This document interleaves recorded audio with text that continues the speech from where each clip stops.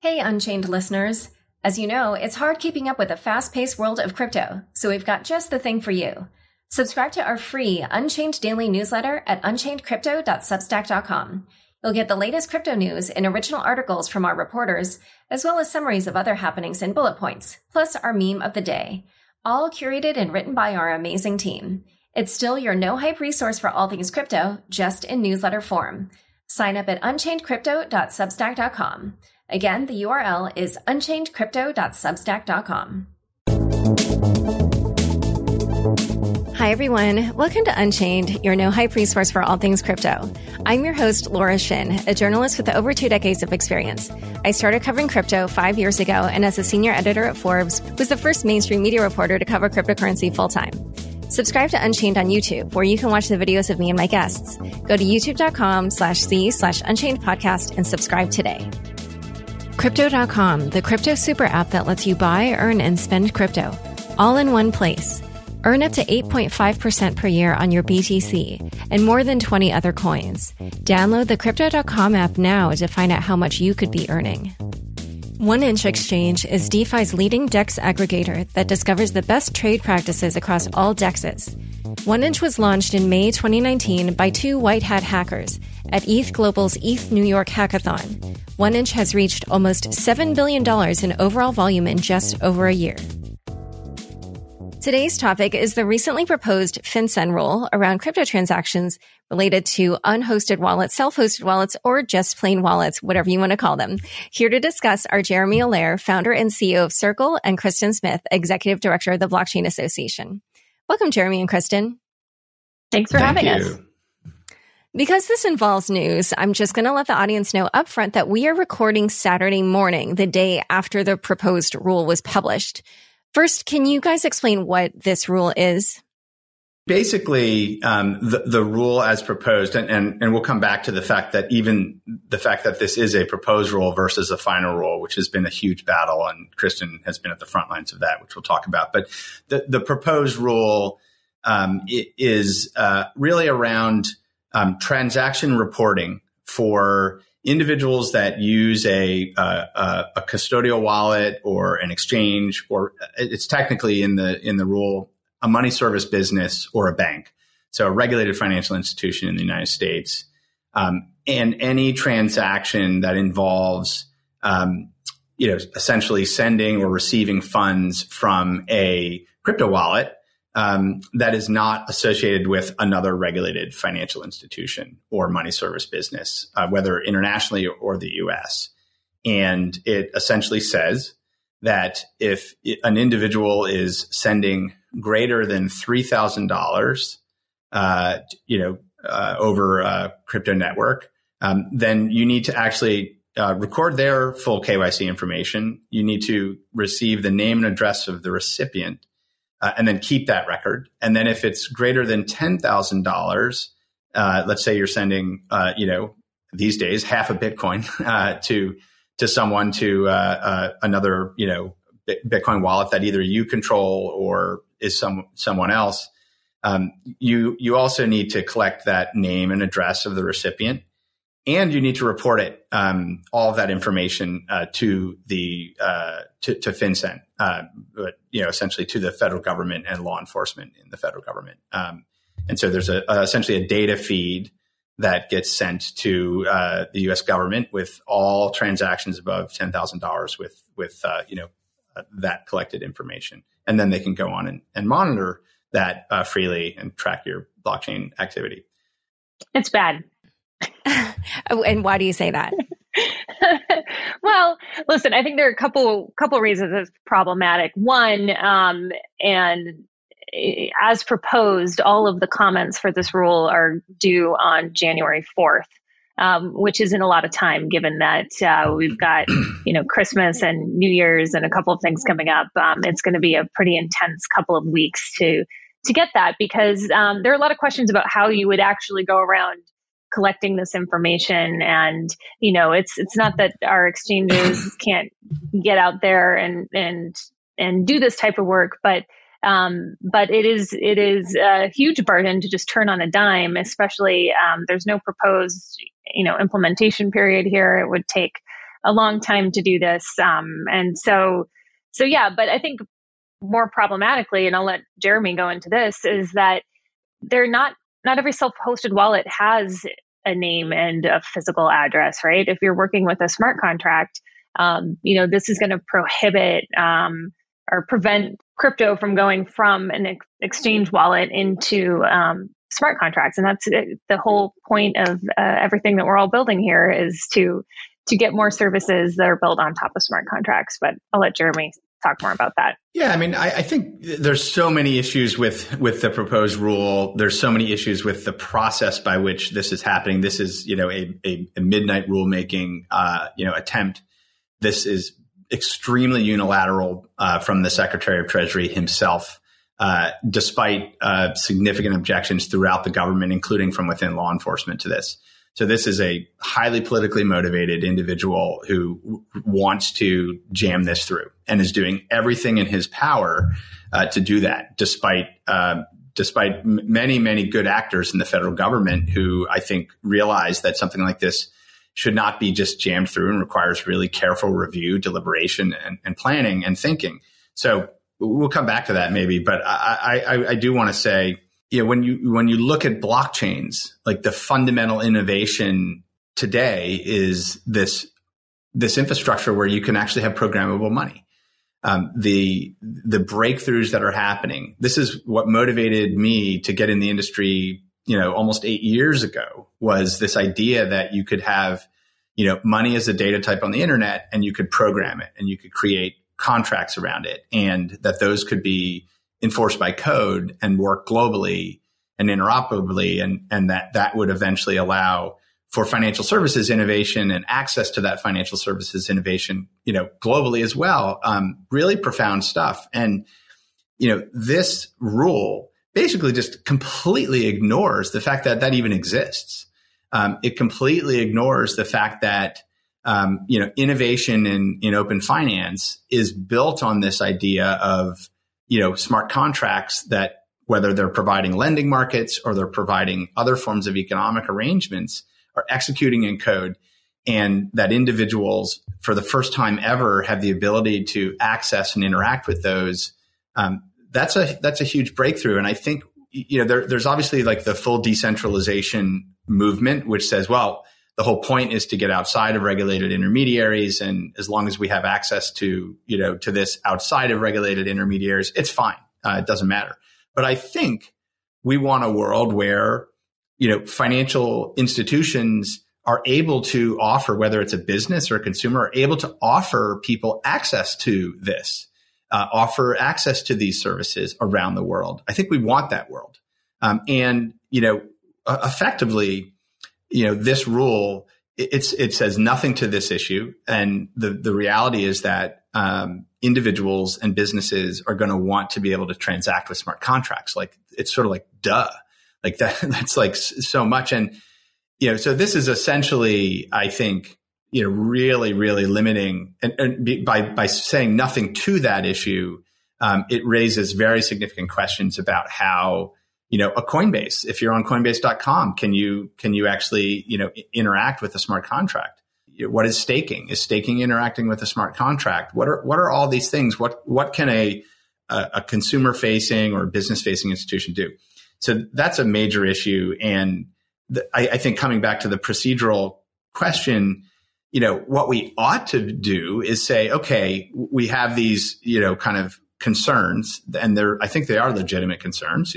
Money laundering and financial crime is legitimate, and we can talk about that. But you don't jam it through over the holidays without any consideration, without any thinking, without any industry engagement. And the letter or the rule says, oh yeah, we had an hour meeting in March with a few people from exchanges, and last year we went to California for a day.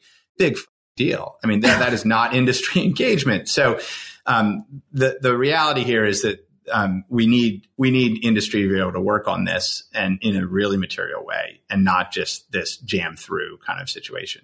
So let's parse out a bunch of what you just spoke about. I'm so curious about what you said about how this isn't even a unilateral motion from the government, that Treasury Secretary Steve Mnuchin apparently is the one individual you implied that's really driving this, and that actual people who work in this area, in law enforcement, are opposed.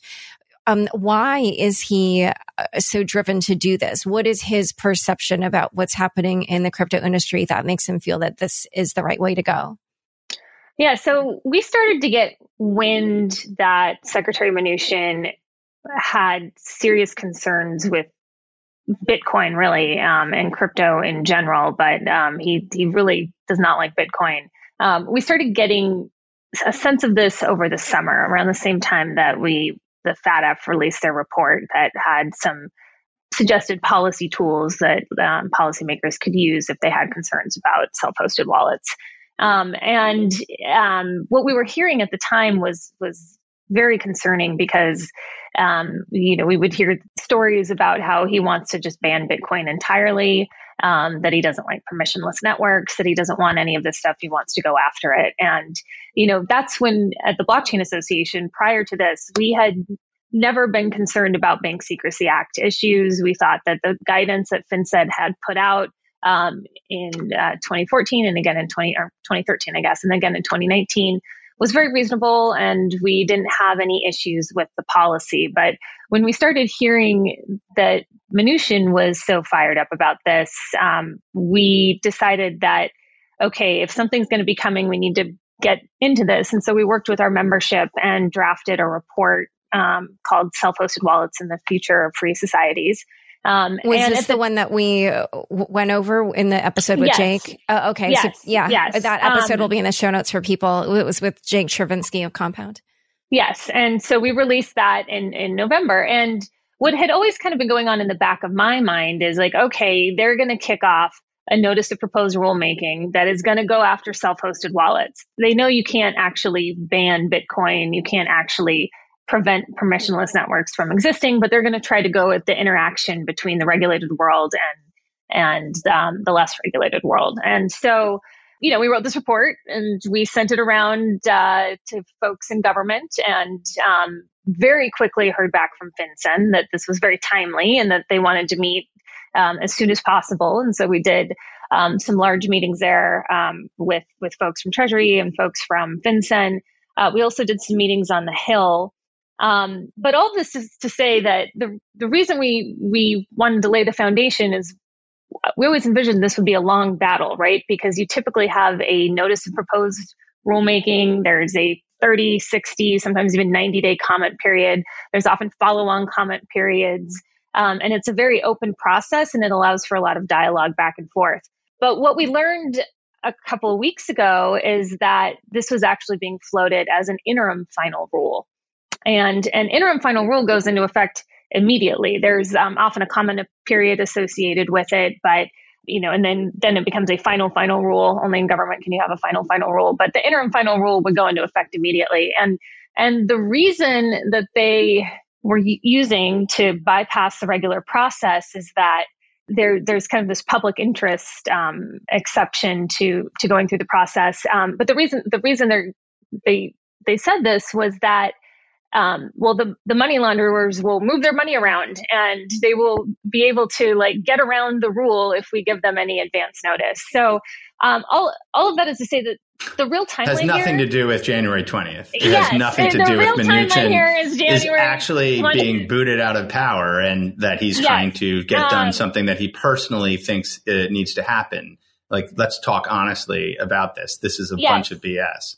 Yes, but the motivation for this is that this stuff, and he doesn't understand this stuff. There is no, we have tried to game out every possible angle here. There's no, I want to, leave and make a bunch of money in traditional banking. I mean, the guy's already worth hundreds of millions of dollars. This isn't a career play. He isn't beholden to any interest. He just fundamentally at his core believes that this stuff is bad. I have a story about that, and I think it's relevant. So almost a year ago in January at Davos, there was a closed door meeting, where, a small number of people from the crypto industry and folks, like David Marcus, myself, and others, but basically the heads of the leading financial institutions in the world, major central bank heads, the heads of the BIS, the SWIFT, a lot of people And it was meant to be a dialogue on, what kind of governance do we need around digital currency? What should this look like? And Mnuchin was brought in, and he sat at the front of the room, and people kind of got called on to give their perspective on things. And he got up, he basically just mocked Bitcoin. I mean, he essentially just started by saying, you can buy Bitcoin, you can do whatever the hell you want with it. I think it's, basically this is complete trash, and, you might as well just buy a bushel of bananas. And, he literally kind of went off on this personal rant about, how stupid he thought Bitcoin was. And, if you want to, do that, fine, basically kind of mockingly. But if you want to do that, and you want to like transfer that and control it yourself, no way, basically over my dead body. And so I think there's a mixture of a personal sentiment that he thinks I think there's, I've seen this for 8 years, like people who come out of the traditional financial system have an enormous amount of cognitive dissonance about open finance, about the idea of, digital money that exists outside the realm of the government or corporations. And I think, he's one of those people who is just, it sort of violates his frame of reference for how the world works. And it makes him angry. And I think he felt like he was very much on a personal mission on this issue. And so that was the first time I really saw that. And obviously we're sort of seeing that play out in the twilight of the administration. And I think I was going to say, going back to your original question though, Laura, he's alone on this. He is 100% alone. We have law enforcement agencies that don't think that this is going to be a useful rule. We have FinCEN itself that, yes, the rule came from FinCEN, but there are very smart people at FinCEN that understand crypto, and they understand that this is going to be very problematic for all the innovation that's going on. But they're at the direction of the Treasury Secretary on this. So we have, staff level people at the White House that are, that have been helping to push back on this. So we have members of Congress that are wanting to push back on this. And even folks I've heard, that work for the secretary directly don't think this is the right approach, but he is on a personal mission. And the logistics, by the way, of getting a rule out the door are incredibly complicated. And what he has done to get this posted as quickly as he has is like really quite remarkable. He is, it's like where there's a will, there's a way. And even though there's all this opposition against it, he is, taken a personal, level interest in ushering this through at the last minute. It's so fascinating. One thing that I'm curious about, though, is, as you mentioned earlier, FinCEN did release guidance twice that the industry largely felt was pretty sensible. So I was curious, at this point in time, what do the people who don't think that this is a good role, in FinCEN or just pretty much any of the law enforcement or other people in government that you mentioned, what do they think should be done? Like, do they have any kind of proposals on their wish list? Yeah, no, I think that, so the way this has played out over the past couple of weeks is, there was a big stakeholder meeting because with different leaders at these various agencies. And everyone does agree that there's something needs to be done in general about concerns of illicit finance. It's hard to not have that position, especially when you're, sitting in government. There were a lot of concerns around the process at the time. I think the smarter way, and those that are more informed, understand that blockchains are actually a little bit different than cash. I know we love to make the comparison, and it's useful in certain circumstances, but they're actually really cool, amazing tools that are used every day. We have Chainalysis and Elliptic and CipherTrace that are all out there, working with law enforcement, working with companies to help track down and figure out, who the bad guys are and where the illicit financial activity is going. And that is very cool and different than how you would go and chase down the bad guys in the traditional world and in the traditional financial services world. And so the right way to have this is to have a conversation is, what else could we be doing? How can we use the unique characteristics of the blockchain to help us find these transactions that are bad and the people who are associated with them, as opposed to taking a regime that is meant for an old system and trying to apply it on top of crypto. And I think there are lots of people that are very interested and open in how to have that conversation. But they want to have that conversation first before, crafting this midnight rule and cramming it down at the very last minute. And one other thing that I really wanted to ask about a little bit further is I actually already engaged in a little bit of a Twitter debate about this with Ari Paul, but I think the point I was arguing was wrong and he was right. He was saying that actually this doesn't really affect people who already primarily transact in wallets or even people who would choose to do so, which I actually honestly at this point in time do think probably is the description of the majority of people who operate in DeFi at the moment, that they're not doing it from a business, that they're doing it from their own personal wallet.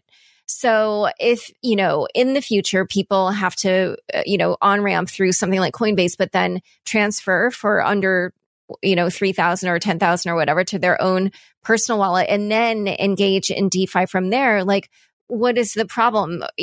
Does it, because my sense earlier, even also from the FinCEN guidance, was that in a way that guidance would probably just drive more people to interact from their own wallets. And I understand, that raises maybe some security issues if you're using, huge amounts of money. But, for most average people, it's just going to be how they're going to interact. And a lot of people kind of like that idea that that's how most people would interact. So Ari was saying this is really going to affect businesses more than individuals. That's what his point was. Right. I read his threads and I think he makes some very strong points, and I agree with most of it. And just to maybe reiterate how that translates is, I go to an exchange, I work with a custodian, I'm getting some USDC or Bitcoin or whatever I'm doing.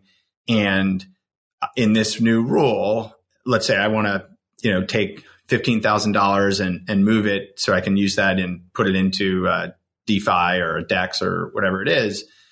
Yeah, I need to say, I'm putting this in a self-hosted wallet. It's my wallet. You have my name and address. That's what I'm doing. And, I can imagine a user interface where there's essentially like the service identifies, okay, you're not sending to another VASP. You're sending to an unknown wallet, a checkbox that says, this is my wallet. And, it goes, and then you go and interact with DeFi, right? So at a practical level, I think that is accurate. Now, here's the difference. Here's the challenge. Under this rule, this rule will mean that effectively, the record of you as an individual doing that and the blockchain address, those just get sent in a data feed to the federal government and law enforcement, and they can do whatever they want with it. And so whether you're transacting with another person using an unhosted wallet or on your own account, so to speak, now basically, we know how all this works. The data feed goes to the government, and they're quite capable of writing software. And so you can imagine, okay, well, now we have this data feed, and now we can basically have surveillance downstream over every transaction on chain tied to a specific identity and tied to that. Now, in the traditional financial system, there's nothing equivalent to that. The government needs a subpoena to get that information unless the financial institution deems that the person is doing something suspicious, where they have reason to believe that there's money laundering or financial crime or some other action. If they do, then they have to report it to the government. Now, anyone who transacts above $10,000 is presumed to be a money launderer and are now under full surveillance and monitoring. They can be without consent. And that is what this rule does.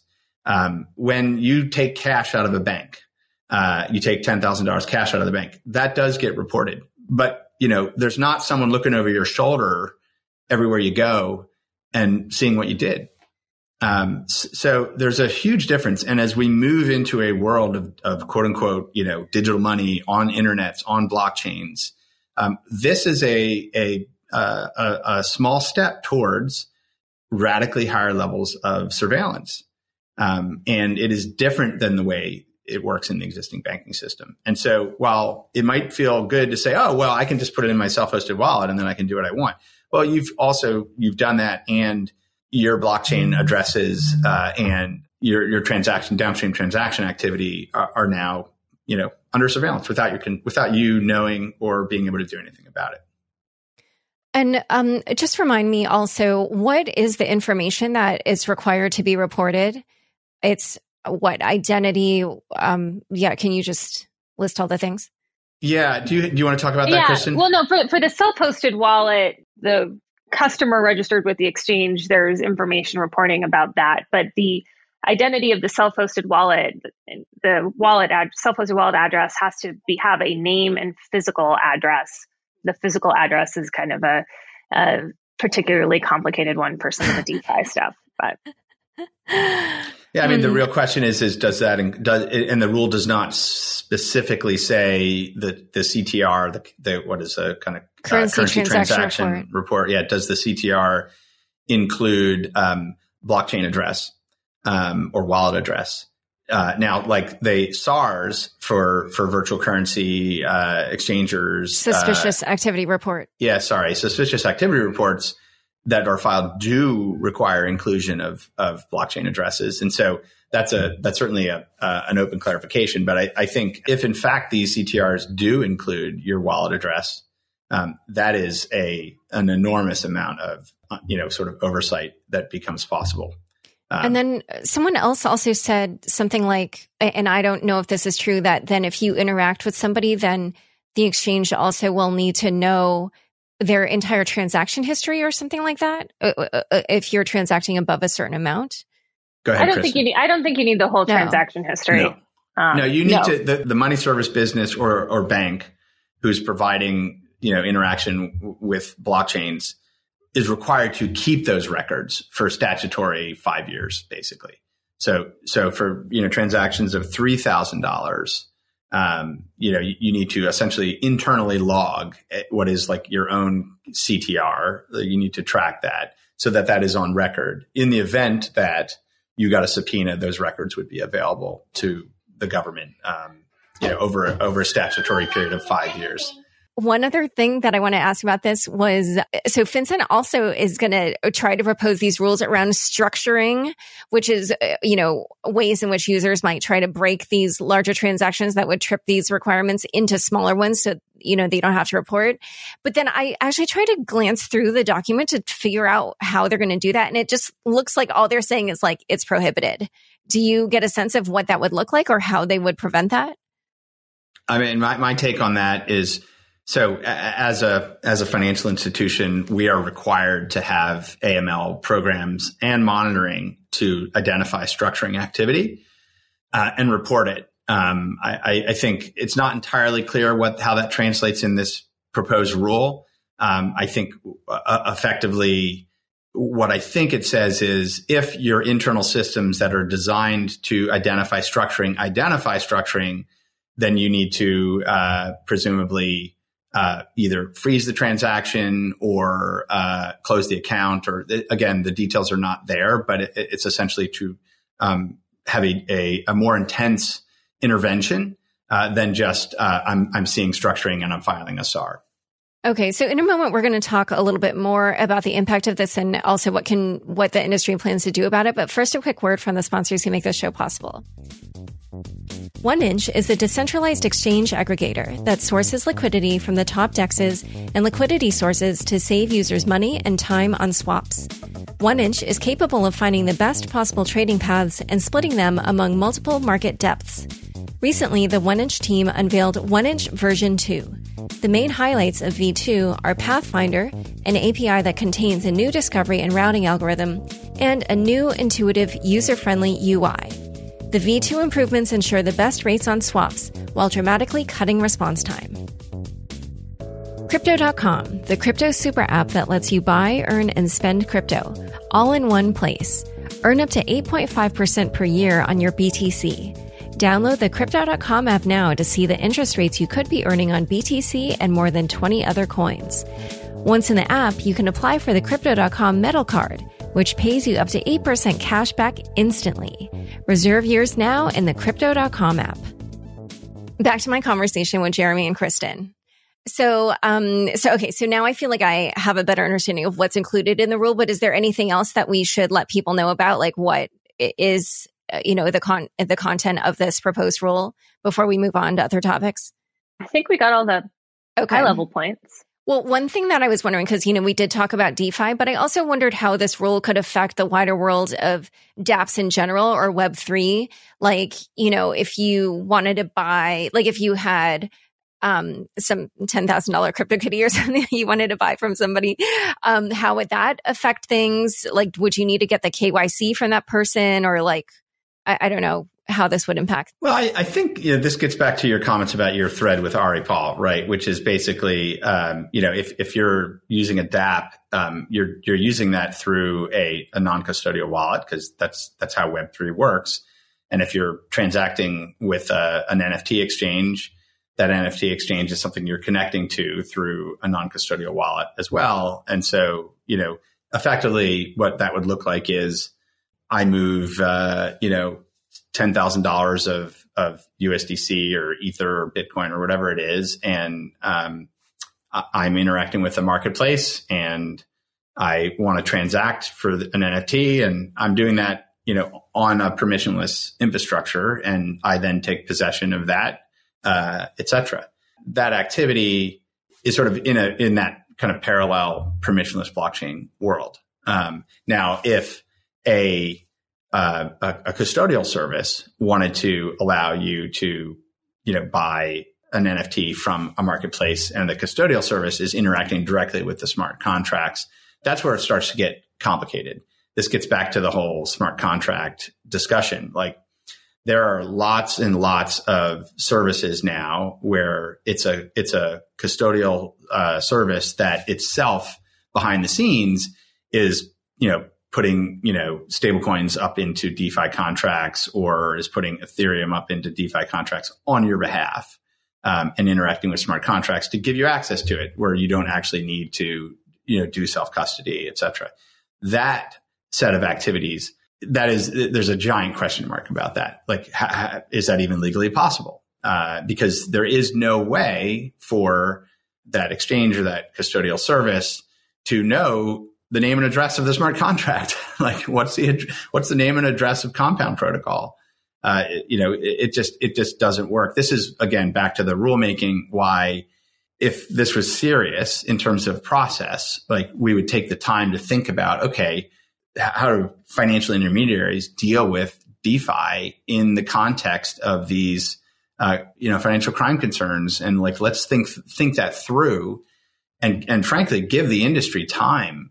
In my letter to the senior staff, including Secretary Mnuchin, I specifically believe that there are ways for decentralized identity and identity protocols and other things to be layered on this in a way where you can both have financial privacy and you can have accountability and record keeping, and that is compatible with, this emerging world of smart contracts. But it's going to take a year or two to figure that out. And so the right thing in my mind is create the space, try and work with industry to figure it out. Don't just jam it through. So I think that's really where the big question marks are.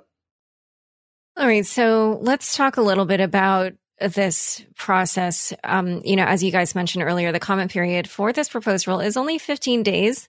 A normal length of time is more like minimum 30, or more often something like 60 days. Coin Center even published something where they talked about how there's this one proposed rule for the banking industry that's been under consideration for 6 years. So, yeah, like, has a 15-day comment period ever happened before? Like, is this not out of FinCEN? They have never done a 15-day comment period. So, I mean, I know this sounds crazy. We're actually grateful to have these 15 days because, as I mentioned before, there was going to be 0 days. So, this is at least something, but it's, a very inconvenient time. And though the good news is it could be the grounds for an Administrative Procedure Act case against them for not taking enough time and allowing enough time for this to happen. So we've been working with Jake Chervinsky, who is, he chairs our DeFi working group at the Blockchain Association. We've been working with the team at Kirkland and Ellis, including Paul Clement, who's a former Solicitor General, to try to figure out what is the best sort of legal strategy. So, going forward, we're going to obviously comment on the letter and, work through Christmas and probably not go skiing as many days as I had hoped, because we're going to have to be figuring out how best to respond to this. But simultaneously, we're also coming up with a legal strategy to figure out how to push back on this and prevent it from going into effect, because we do think that the process here has not been followed. It very clearly hasn't been followed, and that that they shouldn't be allowed to move forward with such a short time frame. I would add one thing to that, and this is almost a little bit of a call to action, which is I think there are probably 30 to 40 million people in the United States who are, interacting with digital currency and who probably care a lot about this. And that's a huge number of people that are impacted. So the impact is broad, but the call to action is really people who care about this need to be submitting their own comments, but also, reaching out to Congress, reaching out to their representative, elected officials, and making it clear that they feel very strongly that this is not a fair review process and that this deserves a review, not just on this administrative level, but, frankly, this is something that Congress has not even had an opportunity to look at. And so I think, people need to get out there and apply as much pressure as possible so that there is a more extensive review period on this, so that some of the issues that we've identified here can be thought through. There's also an interesting time frame ahead of us. As we mentioned before, I think Mnuchin is going to do everything he can to make this rule final prior to Inauguration Day on January 20th. But if we could succeed in extending the comment period, or extending the period of time where FinCEN has to review all of the comments to get to January 21st, I think this would be a totally different ballgame. I think we would be able to work with the new administration and start over on something like this. And so going back to Jeremy's call for action, every, sort of unique argument that is brought forth has to be addressed as part of the regulatory process. And so, we highly encourage people to comment, and that will, lengthen the time needed in order for FinCEN to meet all of the requirements before making the rule final. So, getting a lot of comments in is going to be important. It sort of reminds me of a common tactic in crypto, which is, the denial of service attack. But anyway, one thing that I was curious about is you mentioned this Administrative Procedure Act and legal action. I don't know what that looks like. Would that mean like a literal lawsuit against this or what? Oh, okay. Yeah. So there's a couple ways. There's a couple ways we could do it, and we're evaluating. But one way to stop this thing from going into effect is to sue the government and say that you can't put this out there. And so we're looking to do that, and that would probably be in the form of a preliminary injunction at the time that a final rule comes out. But we're looking at all of the different options that are there right now. The other option we have, because if the rule does become final, it does become quite difficult to undo the rule, right? Once it's final, you can't but if it's in this proposal stage, I think, like you said, the Coin Center folks had mentioned, some of these rulemakings go on for years, and sometimes they get pulled and they get, they get stopped along the way. And so if we can keep the rulemaking open to get to the next administration, that's our best chance. But if it does go final, we have the lawsuit route that I mentioned, and we also have something called the Congressional Review Act, which is a tool that Congress has to undo regulations that they don't like. That is going to be that would be a fairly heavy lift to get the votes to essentially undo this rule, but it's not necessarily impossible. So we're looking at a legislative strategy on that side, and then we're also looking at working through the courts in order to get this thing slowed down. before it goes into effect.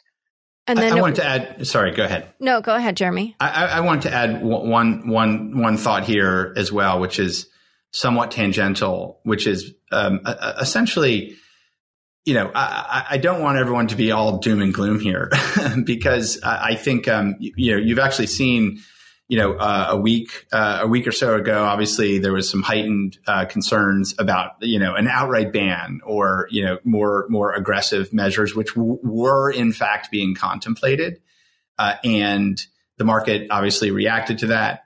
I think gradually there's so much interest in the market right now. It's obviously grown, but even specifically after 5 p.m.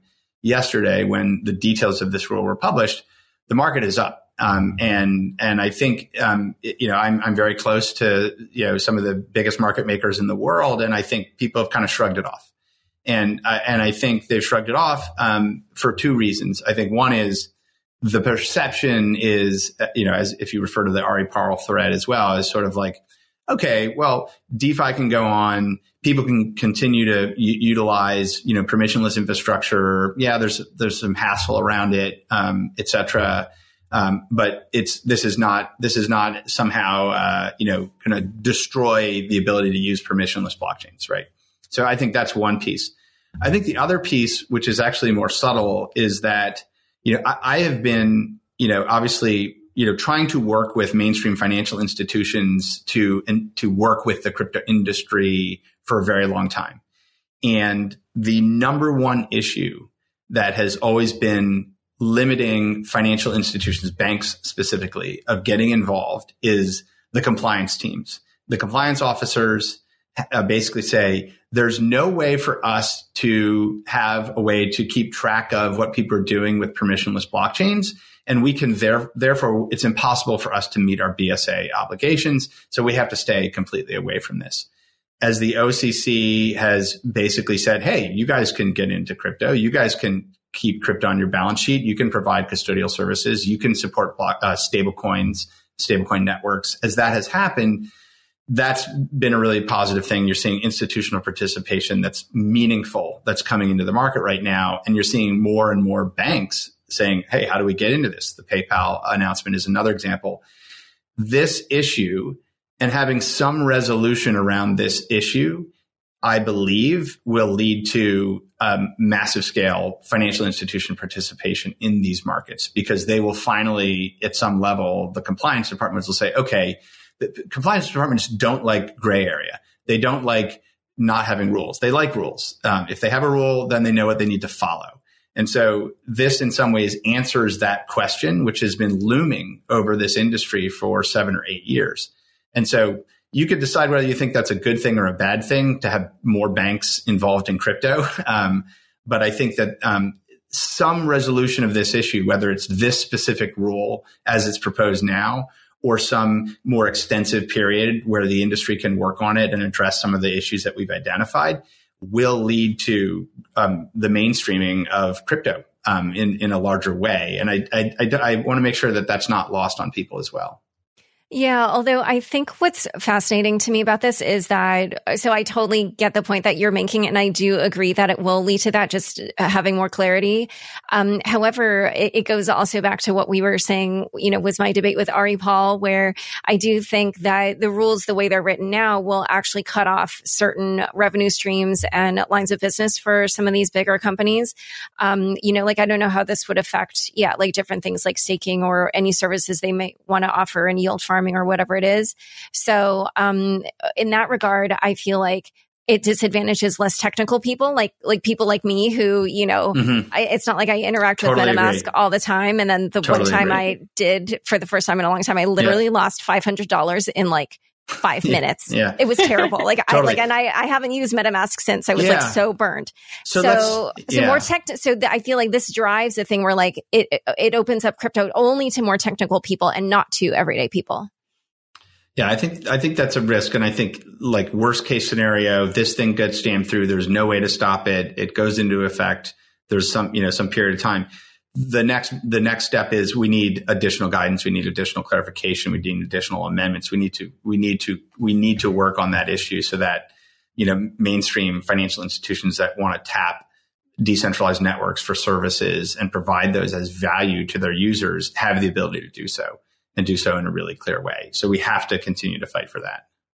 And so just to go back to Kristen's points earlier about the Biden administration, Jeremy, you did say on CNBC that you expected the Biden administration to ultimately be positive toward crypto. But I don't know, in the context of your comments, did you mean like around this type of issue, or, why did you say that, and why did you, and what do you think their attitude would be in the short term if the rulemaking does go past the Trump administration? Well, I mean, I would say a couple things. I mean, I think there's obviously, career civil servants that work in agencies. There's a tremendous number of people who work in the Treasury Department, in the OCC, in FinCEN, in law enforcement, in other key agencies, who are getting more and more educated on crypto, thanks to Kristen and team and a broader, just general awareness in the space. And I think there's just so much more understanding now than there's ever been. And there's a real recognition that this is very significant and important infrastructure. And so I just think at the federal government level, there is just in general a more constructive view on all of this. And I think that's getting more and more heightened as this grows around the world. I think specifically with the Biden administration, my view is that there's going to be a major focus in the Biden administration on American competitiveness in critical industries and infrastructure areas. I think that the approach that the Biden administration will take is not going to be one of the standing up massive, federal government initiatives. It's going to be to tap American entrepreneurship. It's going to be to tap the great, technology capabilities, the great, private firms, to do that in a way where the public sector and the private sector work closely together to advance those things. And blockchains and what they enable is clearly a category, and digital currency is clearly a category where, the United States needs to have a leadership position, not just in this sort of US-China thing, which people tend to over dramatize, I think, but I think just in general, this is, I always use the 1996 metaphor, and I think it's very apt. We might have a Netscape moment with Coinbase's IPO, which was similar to back then, but I think very specifically, people are seeing that the global economic system and the financial infrastructure is going to get rebuilt in the image of the internet and on this, and we got to get it right. And so I think that this is just a time. It happens to be when Biden and team are coming to power. And I likewise, I think that in general, we'll want to kind of govern from the middle, and try to, approach this in a bipartisan manner. I think this is an industry that has, people on every which way of the political spectrum who are interested in seeing it move forward. And I think that will contribute to, general, engagement and support. And so just so I understand how this will work, if indeed the rulemaking does go into the Biden administration, do you expect at that point then it would be kind of more the, career level, just bureaucrats who will carry the ball forward and then therefore will institute like a more typical process? Is that your sense of what would happen? Or, because I also I mean, not that I've looked into this, but I feel like the Biden administration probably has a lot of priorities when it comes in. I don't know how high this is going to rank. So I just wonder, is it going to languish or? There could be a number of things. At the very least, I think we can expect it to slow down. At the very best, maybe it gets pulled entirely, and then the conversation can start, anew with folks in the administration.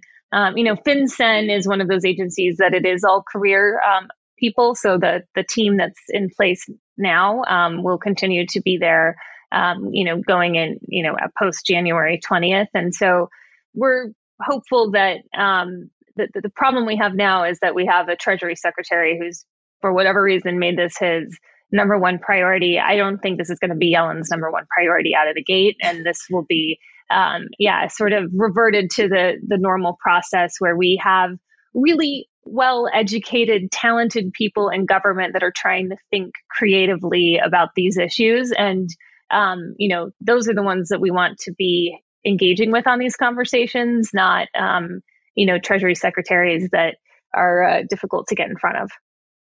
So one other thing is that, pretty much this whole conversation has been pretty focused domestically, but Collins Belton, who's another lawyer in the crypto space, told me that he thinks this breaks down GDPR compliance in the EU, and he just was super skeptical it would fly over there. So how do you think GDPR issues might affect the ability to implement a rule like this? Well, I hadn't thought through that angle, but there's just a lot of information that's going to be stored in one place. But yeah, no, that's an interesting thought. And I believe that there are exemptions around, basically, information sharing associated with tracking associated with financial crimes enforcement. I don't know the details on that, but for example, the European Union and its members have been very proactive around the travel rule and FATF work, and that requires a massive amount of PII flying around all around the world, creating, kind of honeypots for cyber criminals, which is one of the issues with travel rule. And Jeremy, when you say they've been active with that, you mean that they are requiring kind of more? Absolutely, yeah. 5AMLD is very, very, clear on that. And what is 5AMLD? Okay, so the European Union has an anti-money laundering directive. They're now in the 5th version of the anti-money laundering directive. It has a whole series of things specific to virtual currency firms, to registration requirements, to KYC procedures. And it is the sort of regulatory framework that binds those virtual asset service providers to the FATF guidelines that have been, laid out as well. So actually, the European Union is pretty strict on a lot of this. And I think you obviously saw what happened in France last week. All this came out of the G7 meeting. This has been worked on as an issue. This has been one of the top issues for the Secretary of Treasury in the G7. And frankly, at the G20 level. And so, I think there was essentially a kind of handshake around the table that everybody's going to go roll this out in the G7. So I don't think we're done with this. I think we're going to see, G7 and other G20 member states introducing rules or regulations similar to this in a coordinated fashion as we go into the new year. Oh, interesting. So it seems like the EU does not see a conflict between these types of rules and GDPR? No, if you look specifically at what France has already done, if you look at what the German finance minister announced around this coming out of the G7 meeting, whatever that was on the 10th, his words did not need mincing. And so I would expect certainly in Germany, something in this space is imminent. Yeah, I don't remember the exact quote, but I did include it in my newsletter and unconfirmed 1 week recently. So I will try to find that and link to that in the show notes. All right. So, we kind of talked a little bit about what you thought people should do in terms of the comments over the next few days, but I don't know if you have any other kind of tips for people, because I kind of was like, are we going to see some mass exodus of crypto from the exchanges over the next 15 days? Yeah, no, listen, I would encourage individuals, to submit comments. If you go to Treasury's website, you can get a copy of the rule and their instructions in there on how to email in a comment. There will probably, my guess, be some activists that come up with a streamlined way for people to do this. So I'd keep an eye out for those links that make it easier to submit comments. But, if you're listening as someone who is participating in the cryptocurrency industry, this is the biggest bullet that's been fired at us so far in the United States, and we need to fight back against these types of attacks. And if you're not a member of the Blockchain Association, I'm putting in a plug.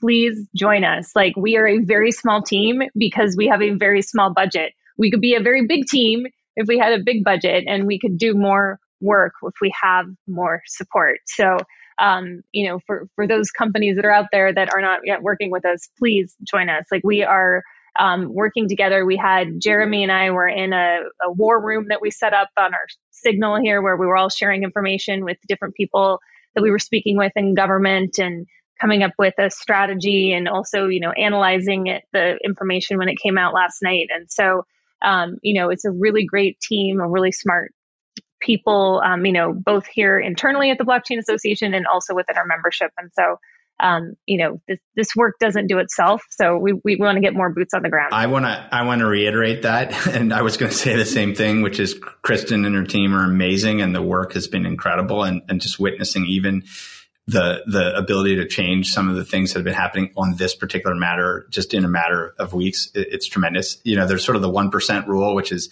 everyone in the world should put at least 1% of their wealth into crypto. Well, every crypto firm and every crypto firm's treasury, they should probably take 1% of it and contribute to and become members of Blockchain Association, because this is extremely high value, high leverage work, and would really, really encourage that. One other thing I wanted to ask about, Kristen, was I've been noticing on Twitter that Coin Center has been raking in the bucks on Gitcoin. Yeah. They raised $300,000 last I saw via Gitcoin. Is that something that the Blockchain Association could do, or I don't know if there are any particular rules around?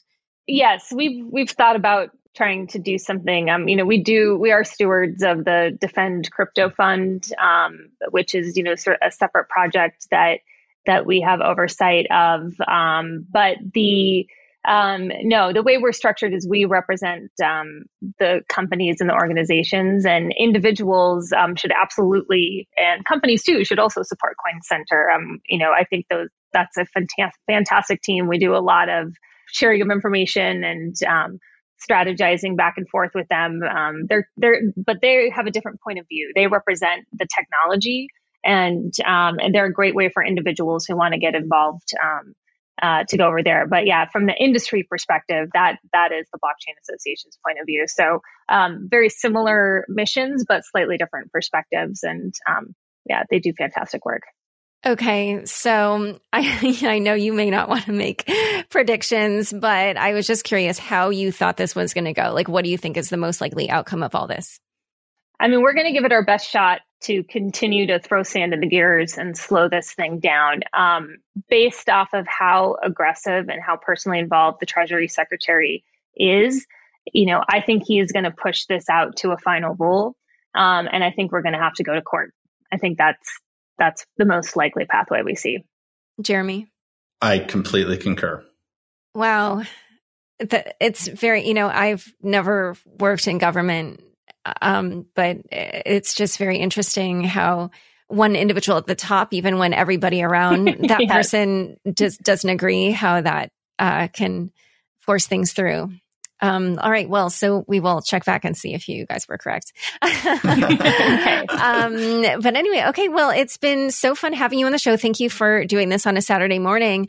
Where can people learn more about you and this proposed rule? Well, if you go to the blockchainassociation.org and you go to our policy positions page, wallets issues are right at the top, and you can see our report. You can see our letter that we sent over to Treasury, I guess a week or so ago, when we were in the middle of this lobbying blitz, and we've got lots of information there. And I would just say, I communicate publicly on this here and there on Twitter @JRLair. So follow me there, and I'll have more and more to say about this there as well. And you also have your show, Money. That's right, the Money Movement. So yes, you can tune in the Money Movement, YouTube.com/The Money Movement. And certainly we'll be picking up the conversation there as well. All right, great. Well, thank you both so much for coming on Unchained. Thanks, Laura. Thanks so much for joining us today. To learn more about Jeremy, Kristen, and this advanced notice of proposed rulemaking, check out the show notes for this episode. Don't forget, you can now watch video recordings of the shows on the Unchained YouTube channel. Go to youtube.com/c/Unchained podcast and subscribe today. Unchained is produced by me, Laura Shin, with help from Anthony Yoon, Daniel Nuss, Bossy Baker, Shashank, Josh Durham, and the team at CLK Transcription. Thanks for listening.